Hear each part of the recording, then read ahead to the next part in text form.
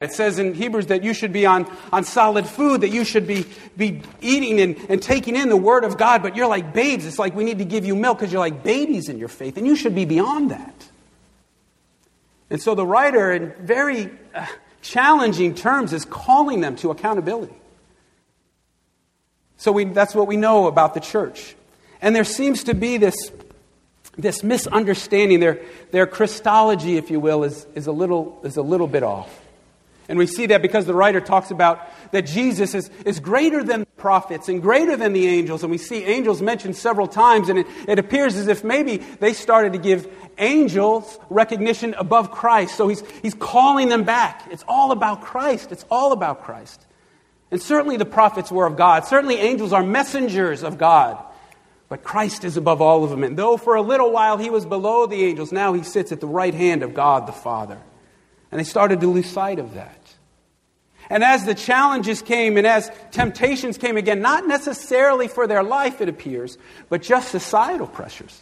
They were just starting to be viewed as outcasts. They were starting to be viewed as really foolish people. In part because they thought Christ would return right away, but here they are waiting several decades and Christ still hasn't returned. And so their faith is shaken and they don't understand, why has Christ not returned? Why is the community dismissing us? Why are people making fun of us? And so they're starting to turn from their faith. I guess if we were to use a current day example, we could talk about how maybe when you enter into Christian community and you live in the dorms and you see that maybe even here at a Christian college, your faith is tested to some degree. Not to extreme persecution where your life is in danger. I hope that's not taking place. But now you're living on your own in community. And will you still be faithful to this God that maybe you've proclaimed your whole life in your home and in your church? For it seems that the church that this was written to, they started a compromise in that area. So allow me to read Hebrews 10, verses 19 through 25. Will you please stand for the reading of the Word this morning?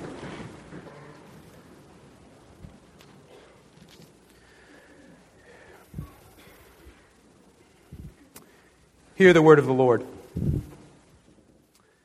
Therefore, brothers and sisters, since we have confidence to enter the most holy place by the blood of Jesus, by a new and living way opened for us through the curtain that is his body, and since we have a great priest over the house of God, let us draw near to God with a sincere heart and full assurance of faith, having our hearts sprinkled to cleanse us from a guilty conscience, and having our bodies washed with pure water. Let us hold unswervingly to the hope we profess, for he who promised is faithful. And let us consider how we may spur one another on toward love and good deeds, not giving up meeting together as some are in the habit of doing, but encouraging one another, and all the more as you see the day approaching. The word of the Lord. Heavenly Father, your word has been spoken. Lead us and guide us. Thank you that we've glorified your name through recognizing members of our community, through singing your songs, through offering of prayers. And now as we hear from your word, speak, Lord, for your servants are listening. And may the words of my mouth and meditation of my heart be pleasing in your sight, O Lord, my strength and my Redeemer. Amen and amen. You may be seated. So we need to walk through these first two verses and just give a little bit of background. In fact, much of the book of Hebrews has already addressed what the writer is saying in these two verses, but I'll just try to summarize it in 3 minutes. Therefore, brothers and sisters, so for those of you who have accepted Christ as your Lord and Savior, you are now part of the family of God. And others who are part of the family of God, they are your brothers and sisters in Christ. Now, that may be a new term for some of you. I grew up on Long Island and everyone calls each other bro. Bro. What are you doing? Bro. It's not that type of bro. So if you hear me say that, that's probably more Long Island. But we are brothers and sisters in Christ. So if that's a new term for you, that's what it means when we read of brothers and sisters in the New Testament. Since we have confidence to enter the most holy place. Now, what is the most holy place? The most holy place, when we look to the Old Testament scriptures, is the place where God was, the most holy and sacred place. And not everyone had access to the most holy place. Not everyone could enter, could go behind the veil to be in the presence of God. Instead, there was a high priest. Only a priest could go behind the veil after much preparation to offer repentance for the sins of the people of God. So only certain people had access to God. Only certain people had access to that most holy place. Therefore, brothers and sisters, since we have confidence to enter the most holy place, well, why do we now have access to enter the most holy place? How? Well, by the blood of Jesus. By the blood of Jesus. By a new and living way open for us through the curtain that is His body. Christ's death on the cross is what allows us, and God raising Christ from the grave, that is what now gives us access to God. It's a little interesting, and people disagree on what exactly was meant by the reader, but I think we can at least gain the truth by it. By a new and living way, by the blood of Jesus, a new and living way open for us through the curtain that is His body. Through the curtain that is His body. There's a lot of different opinions on that, and my opinion is probably right, but I won't share it because I don't want to make other people look wrong. But what we do know is that now we have access to go through the veil that has been torn once God raised Christ from the dead, and we can now enter into the most holy place because God offered a sacrifice which was His Son. And His Son, the sacrifice for us all, we can all be forgiven. We can all be made right with God. We can all enter the most holy place because of what Jesus did by shedding His blood on the cross for us. It is a new and living way open for us all. And since we have a great priest over the house of God, so now Jesus is the high priest. Because of Jesus dying on the cross and God raising Him from the grave, we now have a new high priest. And because of Jesus, we have access to God through His Son, Jesus Christ. Again, these two verses are very, very rich with meaning and Old Testament scripture and passages. And I now know that all of you, after that little exegetical piece I just did, will want to take Hebrew class with Dr. Malice and dig in a little deeper as you get to understand the Hebrew. Wow, the jokes are just crashing today. I thought that was pretty funny. I thought that was... I was trying to build Dr. Malice's class up a little bit and improve enrollment, but not going well. All right, well, let us continue. So that is what's happening. He gives all this example that we have access to God now through what Christ has done on the cross. And now the writer says, well, what does this mean on how we should live? The book is rich in theology and biblical understanding. And now we have these verses that offer some practical way of living. So what does it mean for us? Not only to the church to which the letter is written, but what does it mean for us today who claim to be followers of Christ, who are part of the family of God? Verse 22, it says, Let us draw near to God with a sincere heart and full assurance of faith. Let us draw near to God. And that is what the people of God are called to do. We are called to worship Him. We are called to worship Him. Since God, through His Son, Jesus Christ, has made a way so all of us can be at the most holy place. All of us must worship God, and not just during chapel, and not just during church on Sunday, but every moment of the day, every day of our lives is an act of worship. Dr. Worcester articulated it well in Wednesday's chapel that even in the classroom and your studies, that is an act of worship. On the fields, when you play sports, that is an act of worship. Music, art, the English department, education department, all of you are worshipers.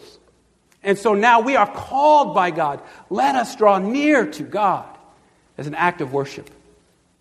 So my question for you this morning, are you living a life of worship to God? It goes on to say that our hearts have been sprinkled to cleanse us from a guilty conscience. That once we receive and accept Christ's grace, mercy, and love in our lives, we can be forgiven and no longer have to have a guilty conscience for our past sins, our past wrongs. And we can have our bodies washed with pure water. Ah, yes, you can be forgiven. You can be forgiven. You can begin anew. You can be washed pure by holy and pure water. Have you accepted Christ as your Savior and done just that? Have you allowed yourself to enter the most holy place and say, Lord God, forgive me, cleanse me, give me a new heart and a new life? That's what the writer to the Hebrews is calling them back to. So maybe if you have not done that yet, you'll have an opportunity here at the close of the service as we go to the Lord's table. But maybe some of you are like the people that he's writing to. Maybe at one time you lived in such a way. Maybe at one time your life was an act of worship in every aspect, because now we can enter the most holy place in the presence of God, and God is always with us through His Son, Jesus Christ, in the presence of the Holy Spirit. But have you maybe started to water down your faith? Have you started to perhaps drift away? Allow the writer today to the Hebrews community to call you back, to recommit. And again, you too can do so as we go to the Lord's table this morning. So let us draw near to God with sincere heart, and let us hold unswervingly. Let us hold unswervingly to the hope that we profess. Hold unswervingly to the hope that we profess. God is faithful. So my question is, in whom or what do you place your hope? In whom or in what do you place your hope? I mean, think about it for a minute. My hope is in what? Money, relationships, education. None of those things are bad in and of themselves, but our ultimate hope must always be in Christ Jesus. And the community that this letter is written to, it seems that they're putting their hope in other things. And they're educated. They're educated. Many of them are educated. They've been in the faith for many years, and yet they're still drifting to put their hope in other things or other people or other places. For me, it was relationships. And I know no one here is like this, but I was always one that needed to be in some form of dating relationship. Yeah, like I'm the only one. All right, let's just be honest.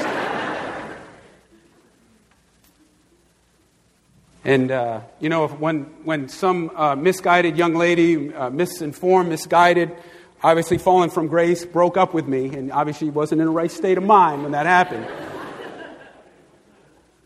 I just start dating someone else.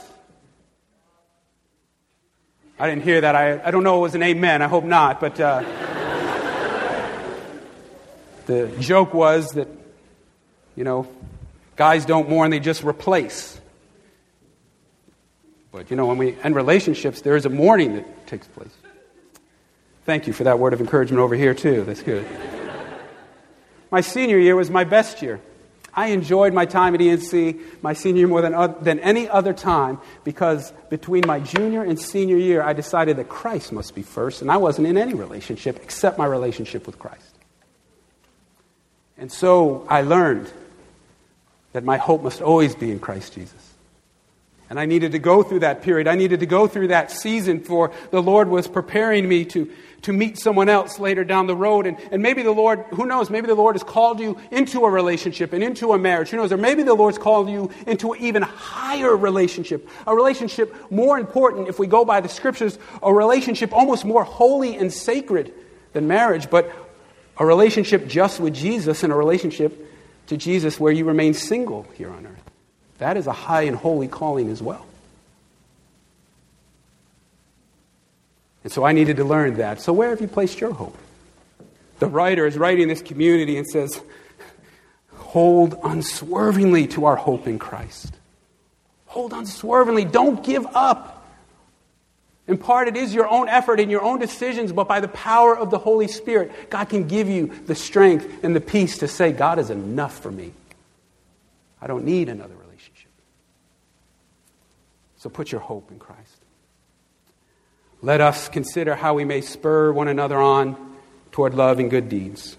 So have you noticed the three let us? Let us draw near to God with a sincere heart and full assurance of faith. Let us hold unswervingly to the hope we profess. Let us consider how we may spur one another on toward love and good deeds.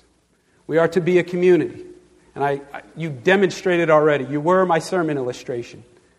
That as we recognize facilities and grounds and encourage them, we are to encourage one another toward love and good deeds. But the writer to this community is concerned. Very, very concerned. And he challenges them and pushes them. And sometimes that is what we're called to do. That maybe we're not doing all that we should. Maybe we're not doing all that we can. There was a book I started reading this week, and it's one of those where I'm just taking it in and just reading it as fast as I can. And it's called Overrated. And it's by Eugene Cho. And he is issuing a challenge to all of us. He talks about this generation. He talks about this generation and how perhaps, though we get recognition for being one of the generations that cares more than anyone, that wants to serve, that wants to get involved in global issues. Perhaps we are overrated. So I'll let Reverend Cho discuss his book here. We have a small video clip to hear from him.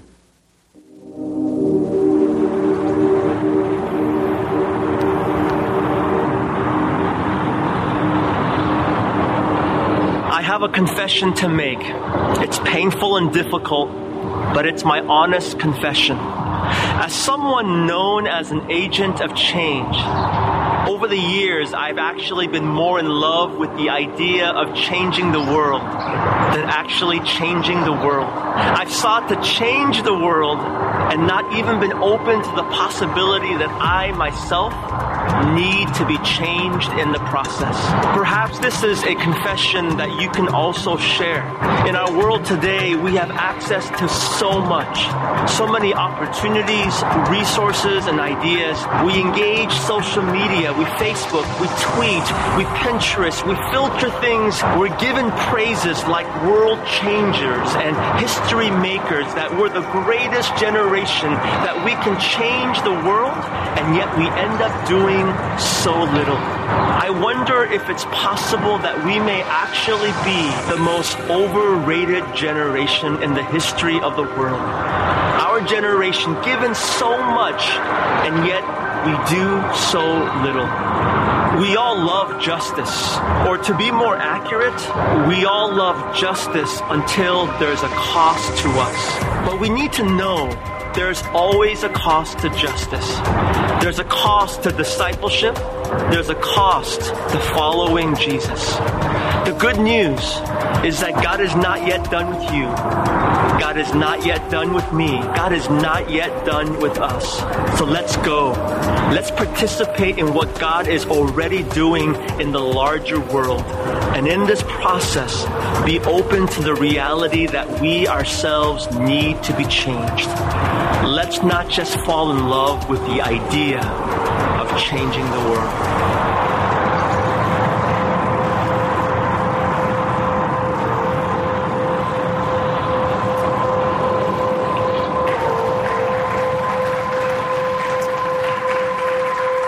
So let us consider how we may spur one another on toward love and good deeds.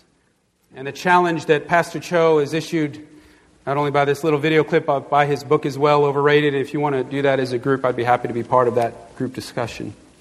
Let us continue to act and not just talk about it. See, that's what the group at Hebrews started to do. They were talking about being the people of God, but the writer is saying, you are not living it. My confession is that for the first 6 years I was chaplain here, I would, of course, talk about justice. I'm very passionate about it. It'd be true and real and honest, but did very little.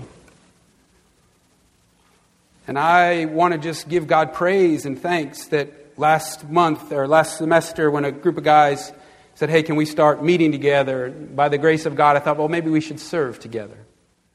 And I wish it was because I was spiritually mature and new, but I thought, well, I haven't done any service, so I should probably show them I serve. So on Wednesday nights, we started serving meals to the homeless. And I was humbled and reminded that this is the way that God has called us to live. And it has revived and renewed my faith.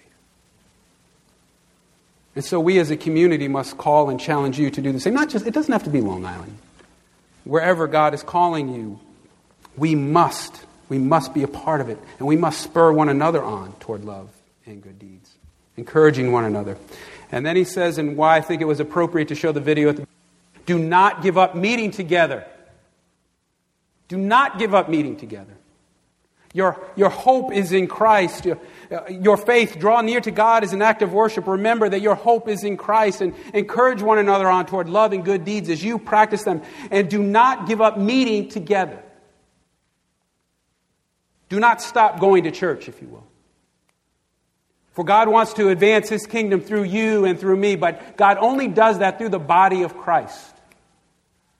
Now, you can do some good things and not be a part of the church, but you cannot advance God's kingdom through the power of the Holy Spirit unless you are part of the body of Christ. So do not give up meeting together, encouraging one another until the day approaches, and the day they are talking about is when Christ will return. So live faithfully in these days.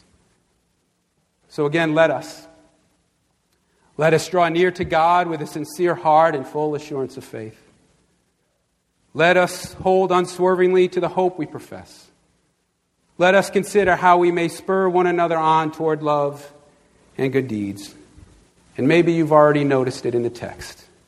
The writer is calling the community then and calling our community to be a community of faith, hope, and love. So let us be just that. Looking out and caring for one another, making sure that our hope is always in Christ Jesus, and spurring one another on toward love and good deeds. One of the ways that we do that, one of the ways we remember who we are, is we regularly remember what Christ has done for us. We remember what Christ has done for us by going to the cross and dying for our sins. And so here at ENC, and I'm sure in your churches, we go to the Lord's table and do this in remembrance of Him, so we don't forget the grace and mercy of God. And you do not need to be a member of the Church of the Nazarene. Everyone is welcome at the table this morning. And many faculty members are going to come in a moment, and they're going to serve you, as well as some of your fellow students.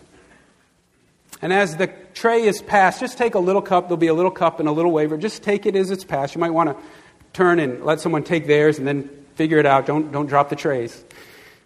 But as you get the cup and the wafer, just hold on to that so we can partake together. And here's the thing. Something unique that we sometimes forget. Wesley believed, which is in the heritage of what the Church of the Nazarene comes from, that by going to the table, that by taking the elements, by partaking together, that in itself can be a means of grace. What that means and what we believe is that by taking these elements, that can be your moment to say, yes, Lord, I will serve and follow you all the days of my life. Yes, I will enter the most holy place, cleanse me and wash me with pure water. It can be your moment. And for those who may be like the people here that this letter was written to, maybe you've started to drift. Maybe your faith has been watered down. Let this be a moment of recommitment. And for those who are in neither of those places, we still go to the table to remember and celebrate all that Christ has done for us. To do this, there will be a responsive reading. And as we read together, and you'll see it up on screen here momentarily, and as we read together, just hear of all who's invited, because everyone in this room is invited to this table. Everyone. And by partaking, you're not joining the Church of the Nazarene or the Baptist or Methodist or the Catholic. None of that. It's just between you and the Lord. So you please stand for this responsive reading before we go to the Lord's table. I will read the section in bold, and then you can read what follows. And listen, you're going to preach a powerful message here, so listen to the message that you're about to proclaim. Who is invited to the Lord's table? All are invited, the young and the old, the rich and the poor, the lowest and the least, sinners and saints together in communion. Come find your place here, where there are no strangers or foreigners, only brothers and sisters in the sight of God. Why do we give thanks at this table?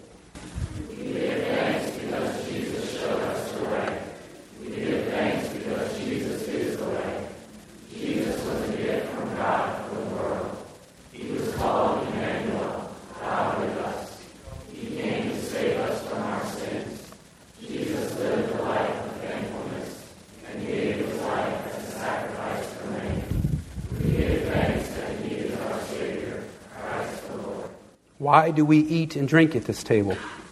We eat because on the night before Jesus died, He ate with His friends. He gave them bread and said, "This is my body, which is given for you. Do this in remembrance of me."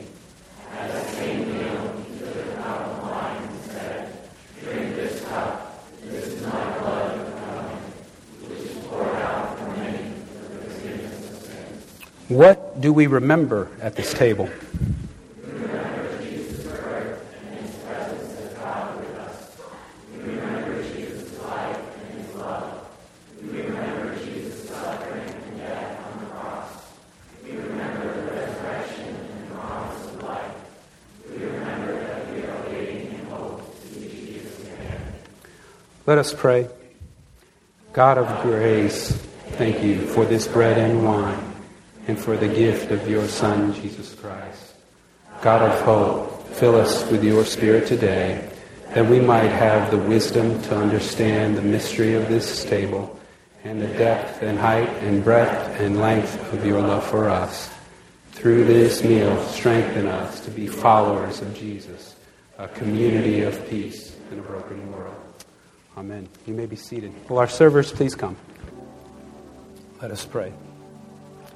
Heavenly Father, may we remember and never forget.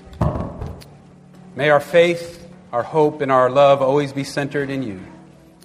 And for those in our community this morning that did not feel like they could partake, whether because of their own Christian tradition and beliefs, may they also recognize they are still part of the family of God, still part of this community. So I just pray a prayer of blessing over them this morning. Thank you that you have brought us together to be a community. And as we began last year, Lord, we will still continue. We will close each chapel, or at least many of them, in a song of praise by singing together. Go in peace to love God and serve others. Have a great weekend.